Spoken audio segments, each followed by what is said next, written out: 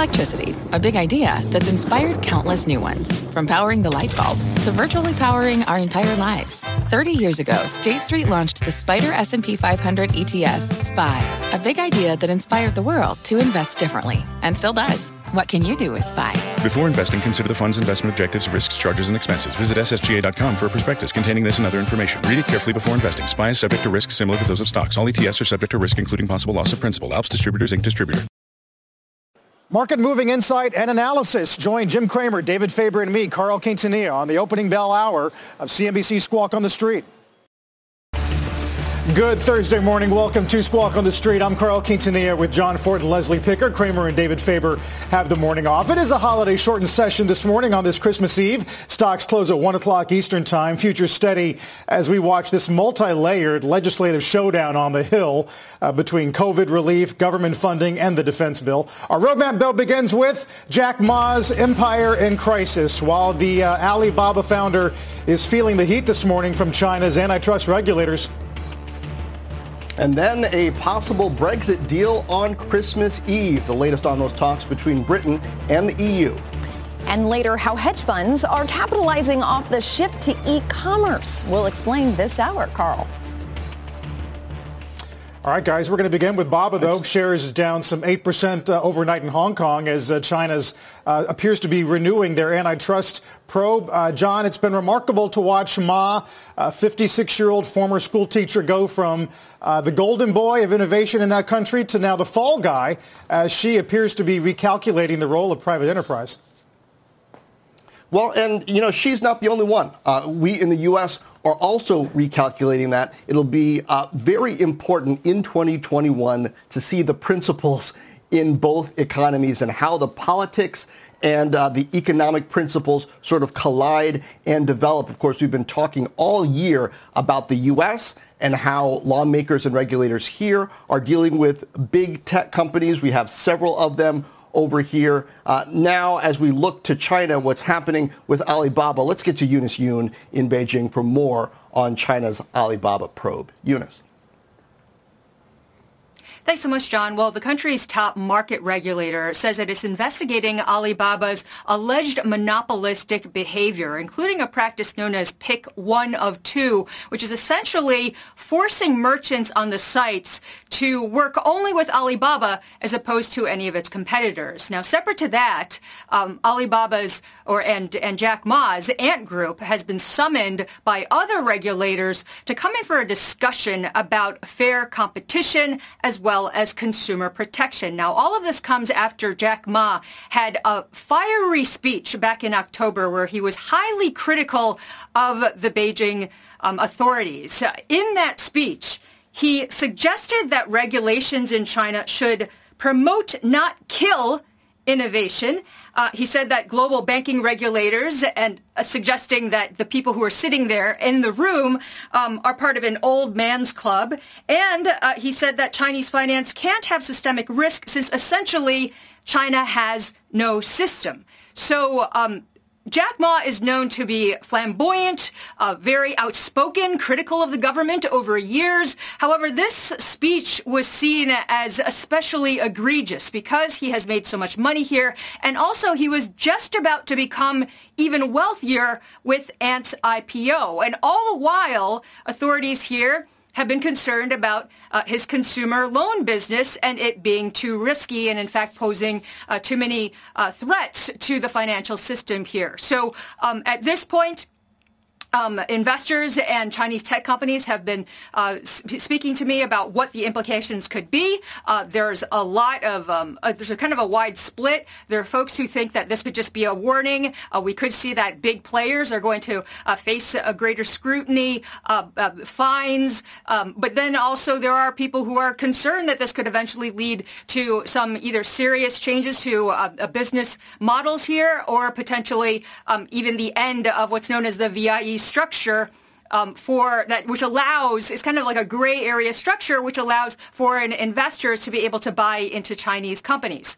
So There is one big reason, though, as to why Beijing wouldn't push too far, and that is that China does still want to have national champions.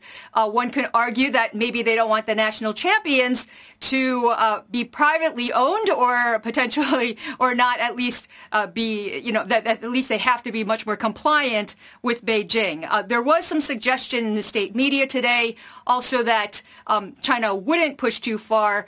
The People's Daily, which is an official paper, said that the point of this investigation is for better development of the entire online economy. Yeah, Eunice, your perspective, so important here. You set me straight here. My perception is that in the U.S. we have multiple internet era titans. I mean, you look at the founders of Google. You look at what Microsoft and Apple were able to do coming back in that era. Look across at PayPal and the PayPal mafia, LinkedIn, go on and on and on. My sense is that in China, there is no figure who kind of reaches the level of Jack Ma. I didn't mention Jeff Bezos here in the U.S. Of course, I should have. In China, Jack Ma is head and shoulders above the others, and so this has a different level of significance. Is that right? Actually, I wouldn't agree with that. Jack Ma does have an outsized personality, and he actually has a lot of influence, as you rightly pointed out. But what's interesting is that Jack Ma is outspoken and very high profile, which is why the rest of the world knows about him. However, as part of the conversations today with a lot of Chinese tech people, they were saying his problem is that he is too high profile, and that you see somebody like Pony Ma, who heads up Tencent. We barely ever hear from him. He's impossible to get for an interview. It's just there are other titans. In fact, even with ByteDance and Zhang Yiming, he's notoriously private and shy, at least when it comes to speaking to the media or pretty much anybody else. And so the understanding here is that if you are high profile and you are making a ton of money and you obviously have to have some relationship with the government, it's probably not the best to constantly be critical of the hand that feeds you. And so that's the conversation that's been going on here, that one of Jack Ma's problem is, as one executive said to me, was that he started to believe that he was invincible to the level of President Xi Jinping. Be careful with that, Eunice, that's for sure. It's going to be interesting to see if there's any amount of contrition that Jack Ma can show to get back in some better graces. We'll talk more about it all morning, of course. Eunice, thank you. Our Eunice Yoon. We'll turn our attention now back to Capitol Hill. As we said, we got a few pots boiling. One, of course, is the president's veto of the Defense Authorization Act. Hasn't been overridden or hasn't been vetoed in 59 years. COVID relief, of course, in question. The government funding bill. Leslie, you got 12 million Americans whose UI benefits will expire in 2 days. So this is going to be quite a showdown as both the Democrats and the GOP try various forms of unanimous consent. That's right. And there's some economic data pointing to some plateauing in the recovery from the coronavirus pandemic. Back in spring, we've seen a nice churn in a recovery, largely over the summer through the fall. Now that's starting to appear to be really slowing down, especially as you look at personal income, which fell in November, as well as consumer spending, declining for the first time since April. So that adds additional pressure to Congress to really look at what the state is for Americans right now, especially going into the holiday season. As you mentioned, the benefits are set to expire. Some of the benefits are set to expire in just a week's time, John. I oppose endless wars, as does Leslie, we look at what the markets are doing, look at the futures. It's not as if investors seem to be taking this action by President Trump as if it's going to derail the entire process. It certainly looks like people are expecting one way or another this is going to get done. But the potential damage, Carl, in the meantime, and it's really unclear what the end game is going to be. The Democrats jumped on this and said, $2,000 sounds great to us. Let's just go ahead and get that done. You're seeing some consternation out of Georgia. The Senate candidates there on the Republican side who are saying, oh, well, wait a minute, maybe we could get to $2,000 if we can take some money away from somewhere else. Just a lot of motion around this. Investors, though, don't seem to be worried. I think one... No, there's a... Yeah, I was going to say, Leslie, there is a school of thought that this maybe just delays the signing of some kind of funding by a few days. Maybe you got to wait until the president's term ends in 27 days. But Leslie, it's remarkable to see not only the showdowns here, but meanwhile, Brexit, we're told a deal in the UK is somewhat imminent. The pound's been reacting to that for the past 24 hours. Of course, that deal, it does appear, bottom line, that the EU and the UK will have a much more distant relationship than people thought when that vote first happened in 2016. Yeah, sterling trading higher on this, as well as yields here, even in the U.S., on the prospect of a finalization of this deal. It goes to show you that the idea of negotiating toward a deadline knows no boundary. It crosses the Atlantic as well. But it's fascinating. You know, one of the big sticking points for Brexit has been that over the fisheries, which is just remarkable that they are appearing to come towards some sort of an agreement on that front. And, you know, potentially we retire the word Brexit, at least from our daily vocabulary or weekly vocabulary here in the near future, which is something at least to look forward to in 2021. Carl. Oh, my gosh. Feels like we've grown up with it in some ways. Guys, we'll take a break. As we said, we got a shortened sessions here. Stocks do close at 1 o'clock. But for the time being, Dow S&P on pace for a negative week.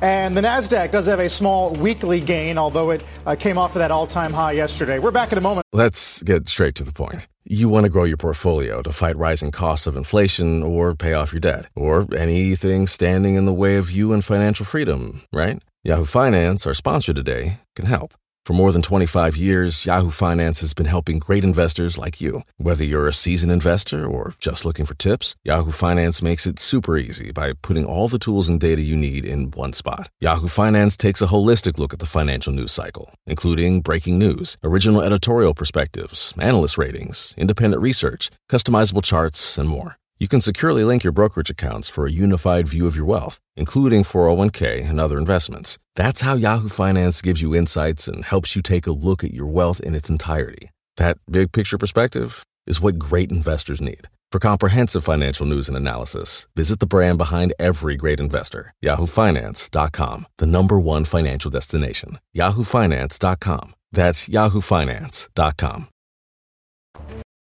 Well, we knew it was going to be a long shot. The Democrats' attempt to get these $2,000 direct payments through unanimous consent. That has now failed in the House. Politico points out that the House will now adjourn until 2 o'clock on Monday, Leslie. So the first chapter of this response to the president's criticism about the omnibus bill is now over. I would expect in this week of limited liquidity, we could see some additional volatility on some of these headlines out of Washington, although it doesn't appear that the markets are reacting in a big way at this point in time. It'll definitely be something that we are watching as the headlines unfold.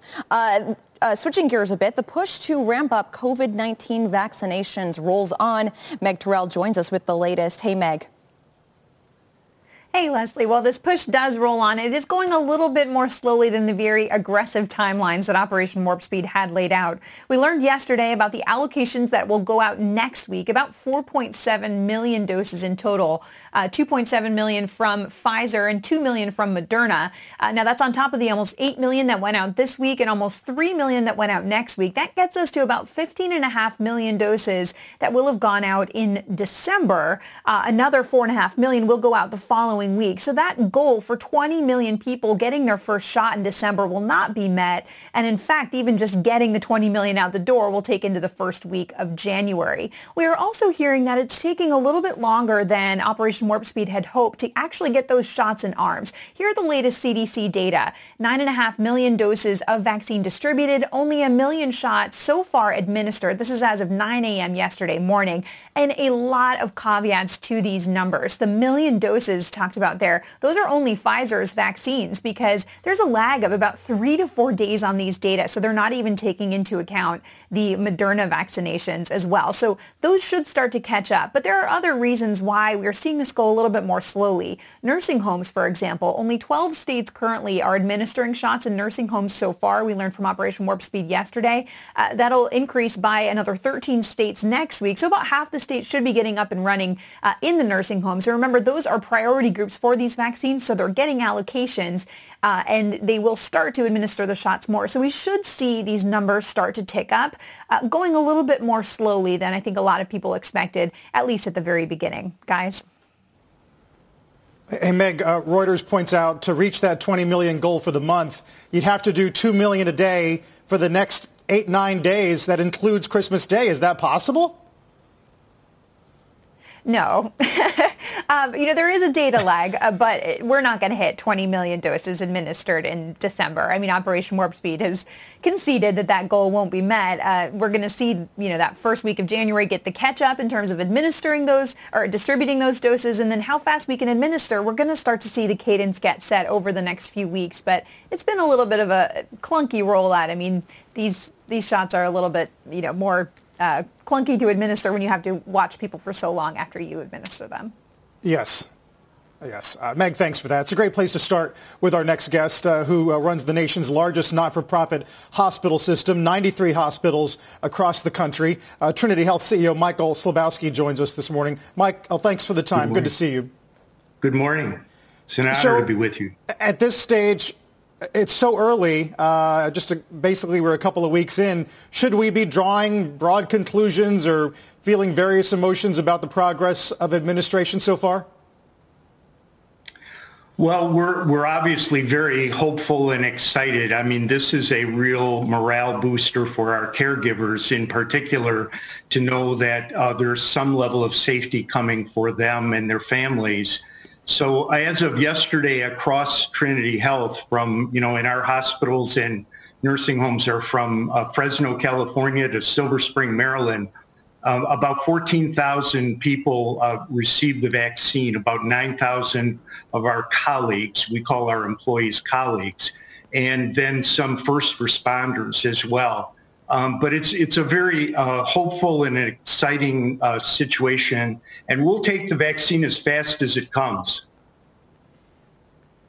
We've heard that from a few other hospital chiefs in the past couple of days. That is, you bring us more supply, we have the infrastructure, the logistics, the labor to get them into arms even faster than we are right now. You'd go along with that?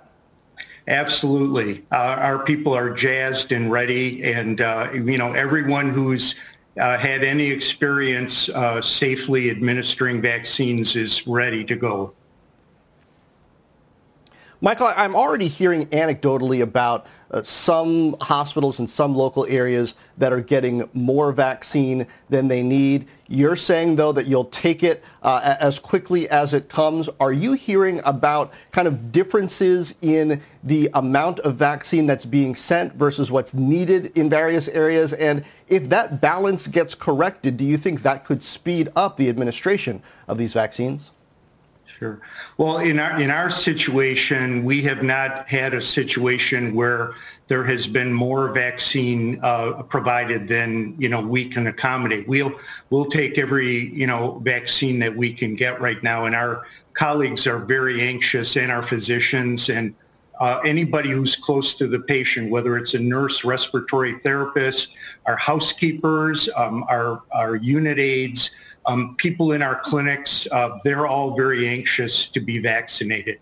That group of people, Michael, that you just outlined, are you mandating that they take the vaccine as well as in the future down the road? Would you mandate that all of your employees have the vaccine? The reason I ask is there are a lot of CEOs out there kind of grappling with this question of whether to mandate their workforce be actually vaccinated. So we'd love to hear your perspective on that, especially given your role on the front lines. Sure. Well, we are not mandating vaccination for our colleagues at this time. People need to be comfortable, and I think, folks need to see the experience with the vaccine, and so we're very respectful of that. I can tell you that when my turn comes, I will absolutely be in line to have the vaccine because I am confident that it is safe. But right now, it's for all of our frontline caregivers and our support personnel that we're supporting. And again, there's enough people willing to take the vaccine right now that we're not running into circumstances of people turning it down. Obviously, we're hoping to see the positive effects of widespread vaccination as soon as possible. In the meantime, though, if you strip out California, I know that's a big if, but if you were to strip out California, there are signs that the daily caseload has been slowing for the next couple of weeks. I wonder, at what point do you think we would be able to say the pressure is really coming off of the nation's health system? Sure. Well, it varies by community and across our 22 states. For example, I was looking at the data this morning from yesterday in upstate New York. Our facilities have experienced an increase. Some other of our communities are leveling off a little bit. But I think our biggest concern is this next few weeks with everyone traveling. I mean, over the weekend, there was, 3 million travelers on airlines. So, the concern is the next surge after the upcoming holiday period. And we're monitoring that very, very closely. And we have, PPE and equipment, and we do have some therapies to support people. But now the challenge is really our caregivers, having enough caregivers to support it. And I'm sure you've heard that from some of your other CEOs that have been on as well. Yeah, no, there's no doubt about that. I don't know, a couple steps forward, one step back. Eventually, hopefully, Michael, there's progress. We appreciate it. Thanks so much. Have a wonderful holiday weekend. Thank you. Michael Slabowski of Trinity Health. We'll take a break here. Obviously, a lot to get to as the market has a shortened day, and we'll talk about what investors might be bracing for in the week that we have left in this 2020. Back in a minute. People today can spend half their lives over 50. So it's good to be financially ready for what's important to you as you get older, like a family vacation. Or starting your dream business. Welcome to Connie's Coffee. How may I help you? AARP's trusted financial tools can help you plan for whatever your future holds. That's why the younger you are, the more you need AARP. Start planning today at aarp.org/moneytools. What's on the horizon for financial markets? At PGIM, it's a question that over 1,400 investment professionals relentlessly research in pursuit of your long-term goals. Specialized across asset classes, but united in collaboration, our teams provide global and local expertise. Our investments shape tomorrow, today.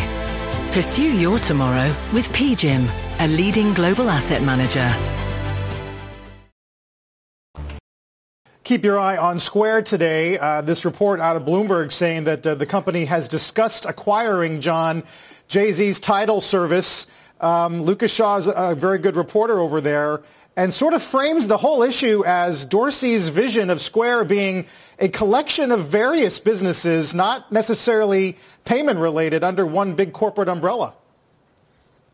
Yeah, you know who else has a vision of a collection of various businesses under a corporate umbrella? Jay-Z, who owns Tidal. I mean, you think about what he's done with Roc Nation, whether it is sports management, whether it's the fashion stuff that he's been into, of course, music. We just had Frank Holland talking about his move into cannabis. I mean, there are very few cultural forces like Jay-Z when you consider his kind of billionaire status, also his just celebrity firepower, his brand firepower, and association that Square can get there beyond a transaction for Tidal, which, I mean, come on. Are you really going to compete with Spotify and Apple Music and Amazon at this stage? But if they can get, Leslie, some of that brand power into Cash App and the crypto business that they're stepping into, that could be powerful. Is that what it is? Because I was trying to wrap my head around what Square would actually do with Tidal. It just seems so in opposition to what Square does at its core. But I guess that makes sense, from a branding standpoint. But, Square obviously coming at this from a position of massive strength, Carl. Yeah, we'll keep an eye on that. Obviously, Square is going to be enjoying a pretty decent tape on this final day of a holiday-shortened week. There's the opening bell and a look at the NYSE and the NASDAQ. Leslie, it does sort of remind you of some of the other stories that have been bubbling up this week about the anticipated explosion in corporate M&A, or at least corporate M&A discussion going into the new year as companies see beyond the pandemic, the effects of the vaccine, and try to put this mountain of cash to work That's exactly right. All of the tailwinds should be in place for a massive M&A year. People are predicting we could see a wave that's greater than some of the waves that we've seen in financial history, especially in recent years. If you combine this idea of low interest rates, making it cheaper to finance deals, you've got this pent-up demand from a year filled with uncertainty, whether it's from the pandemic, whether it's from the election. And then you also have this idea of, certain sectors that have proven to be, perhaps in more distress during the pandemic, may seek to combine in order to extract synergies, in order to, help build their strength in 2021. And then on the other side of that pendulum, you have companies that have just benefited tremendously in the pandemic, have these huge cash hoards that they then will seek to potentially put to work, John. I would expect that is certainly the case in the tech sector.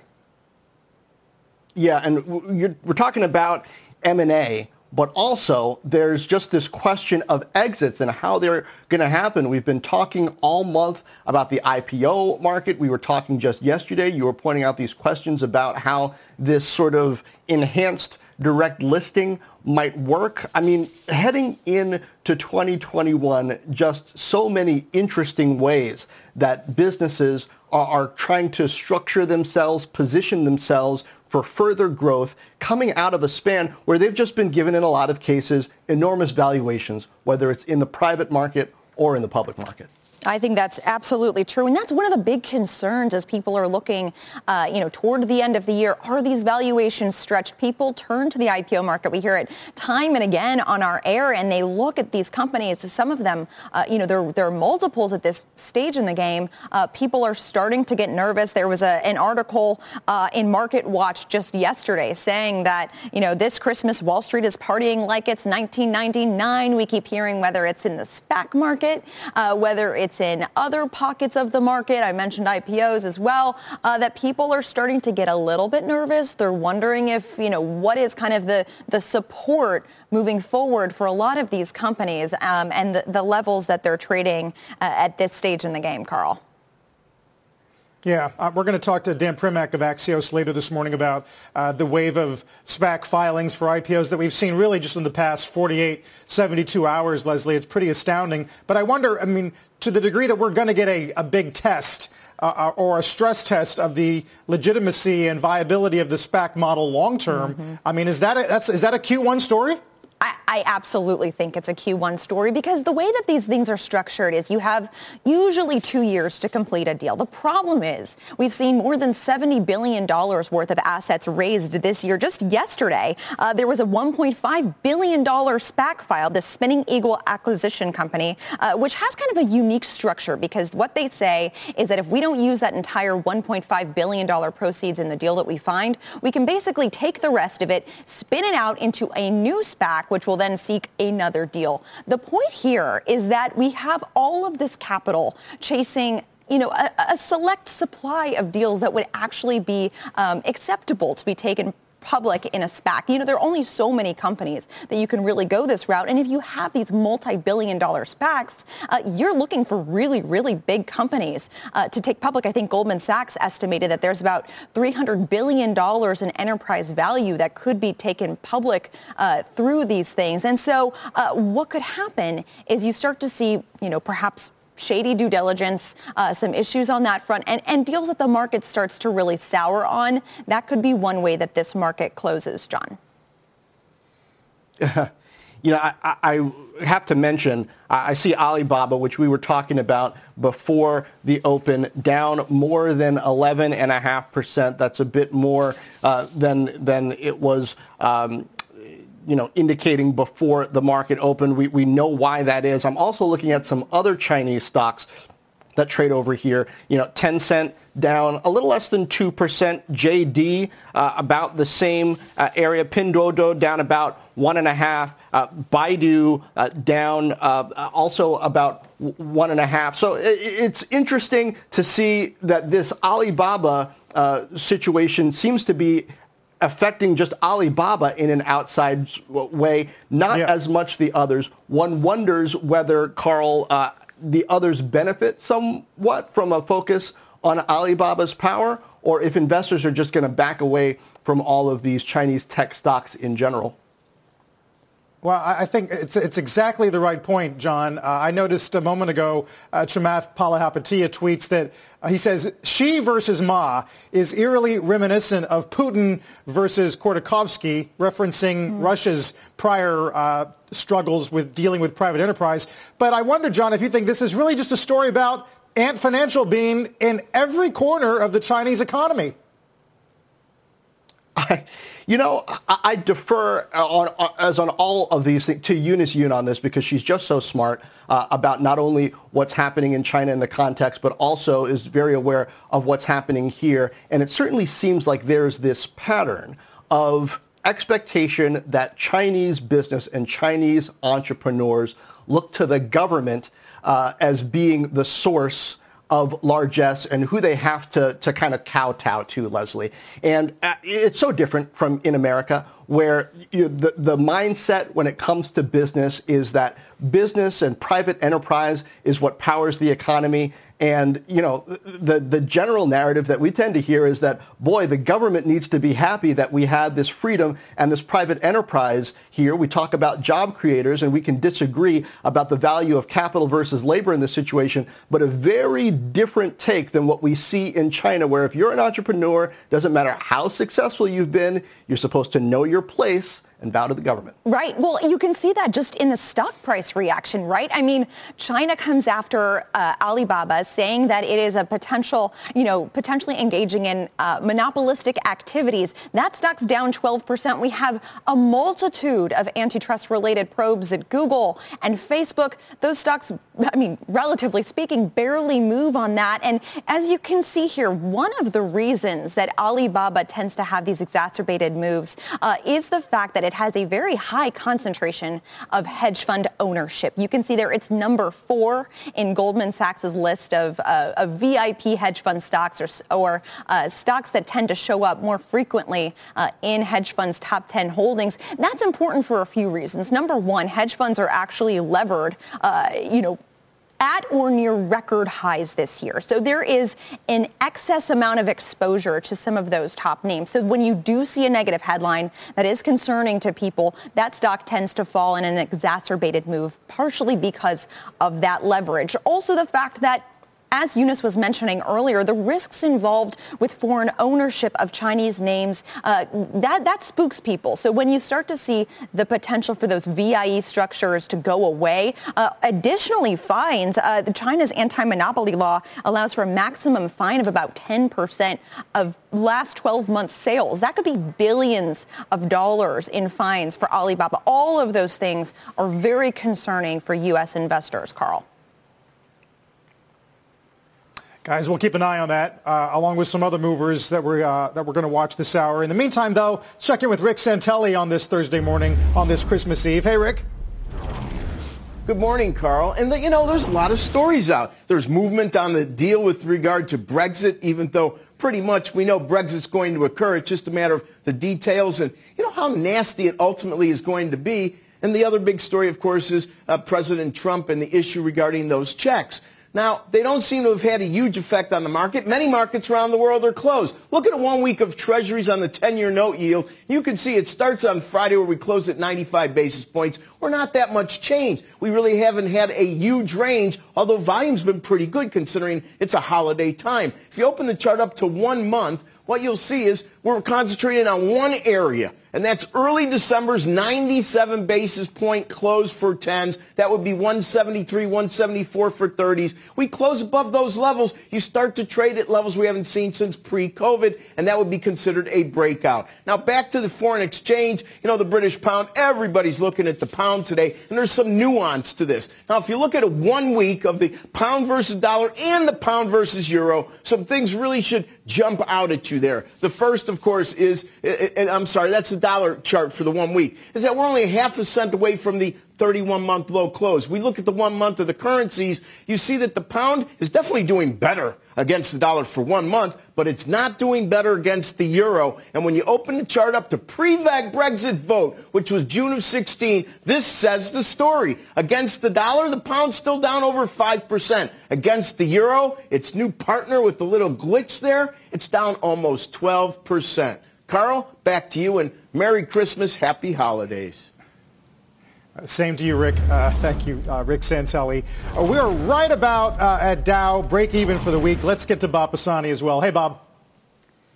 Exactly right, Carl. We're down about 0.2%, sort of a flattish open, I'd say, about even on the advanced decline line. Let's take a look at the major movers.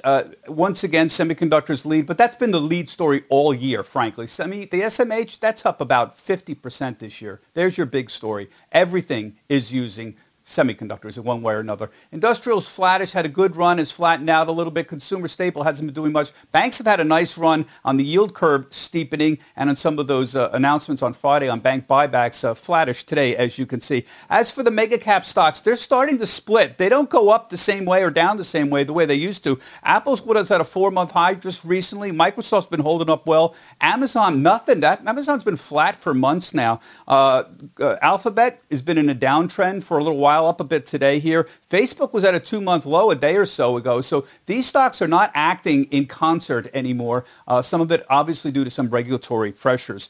Of course, the things moving the market, smooth vaccine rollout is the hope for that. Main animator of the market, hopes for additional stimulus. Remember, as my friends, the trading community, keep reminding me, the big stimulus program is not the fiscal stimulus, the $900 billion we're hoping for. It's really the Fed stimulus. I keep getting comments from the trading community, Bob, you're not emphasizing the Federal Reserve's role enough here. And it's true. That program they've got, what have they bought, $3 trillion so far this year, somewhere around there? Their balance sheet's gone from $4 to $7 trillion. 2021, they're going to buy $120 billion a year of additional fiscal stimulus that's going to be happening for them, treasury bonds and mortgage-backed securities. So keep an eye on that. That's the main thing moving the markets here. Leslie was talking about Alibaba. I think the big thing about Alibaba is, remember, it was $315 just when he was making those comments critical of the Chinese government in October. And you see it's down about 30% since then. But JD.com, Baidu, the rest of the China market's been holding up well. In fact, China's been one of the best performing markets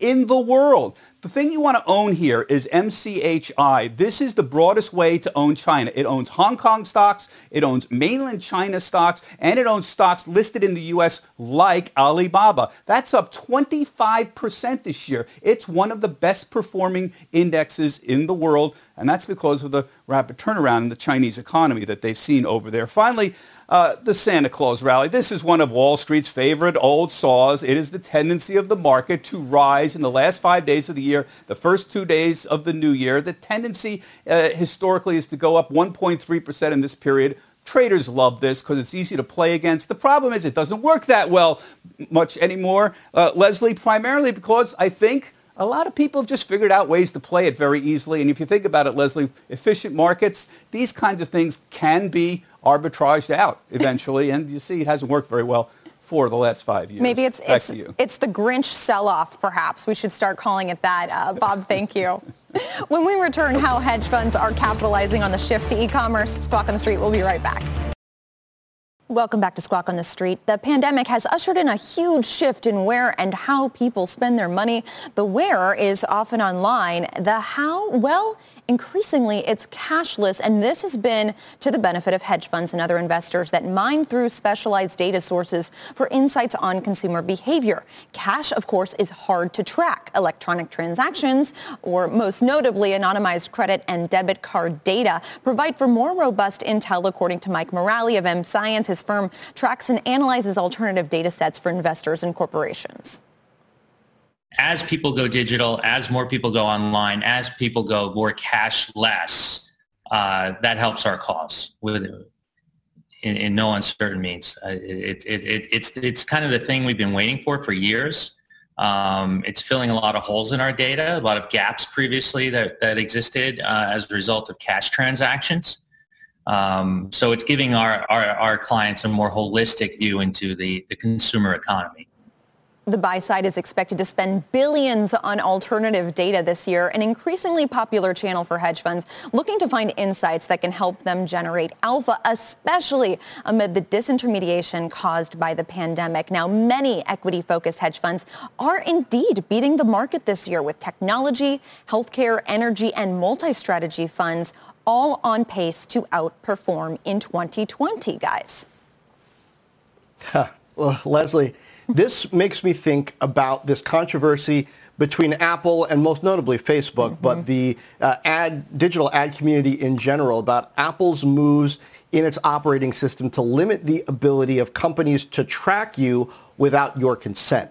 Given that hedge funds are getting so much more access to richer data here, you have to wonder if they were able to connect that to other data that personalizes it, that gives more information on you, how powerful would that be, and how important might it be for companies like Apple to give people a choice where they want to be tracked that way? Right. There is this big push and pull because obviously the less de-identifying the data is, the more valuable it is for an investor, right? If you can really pinpoint much more specificity with regard to consumer spending and other aspects of the market, that's going to be a lot more valuable for you.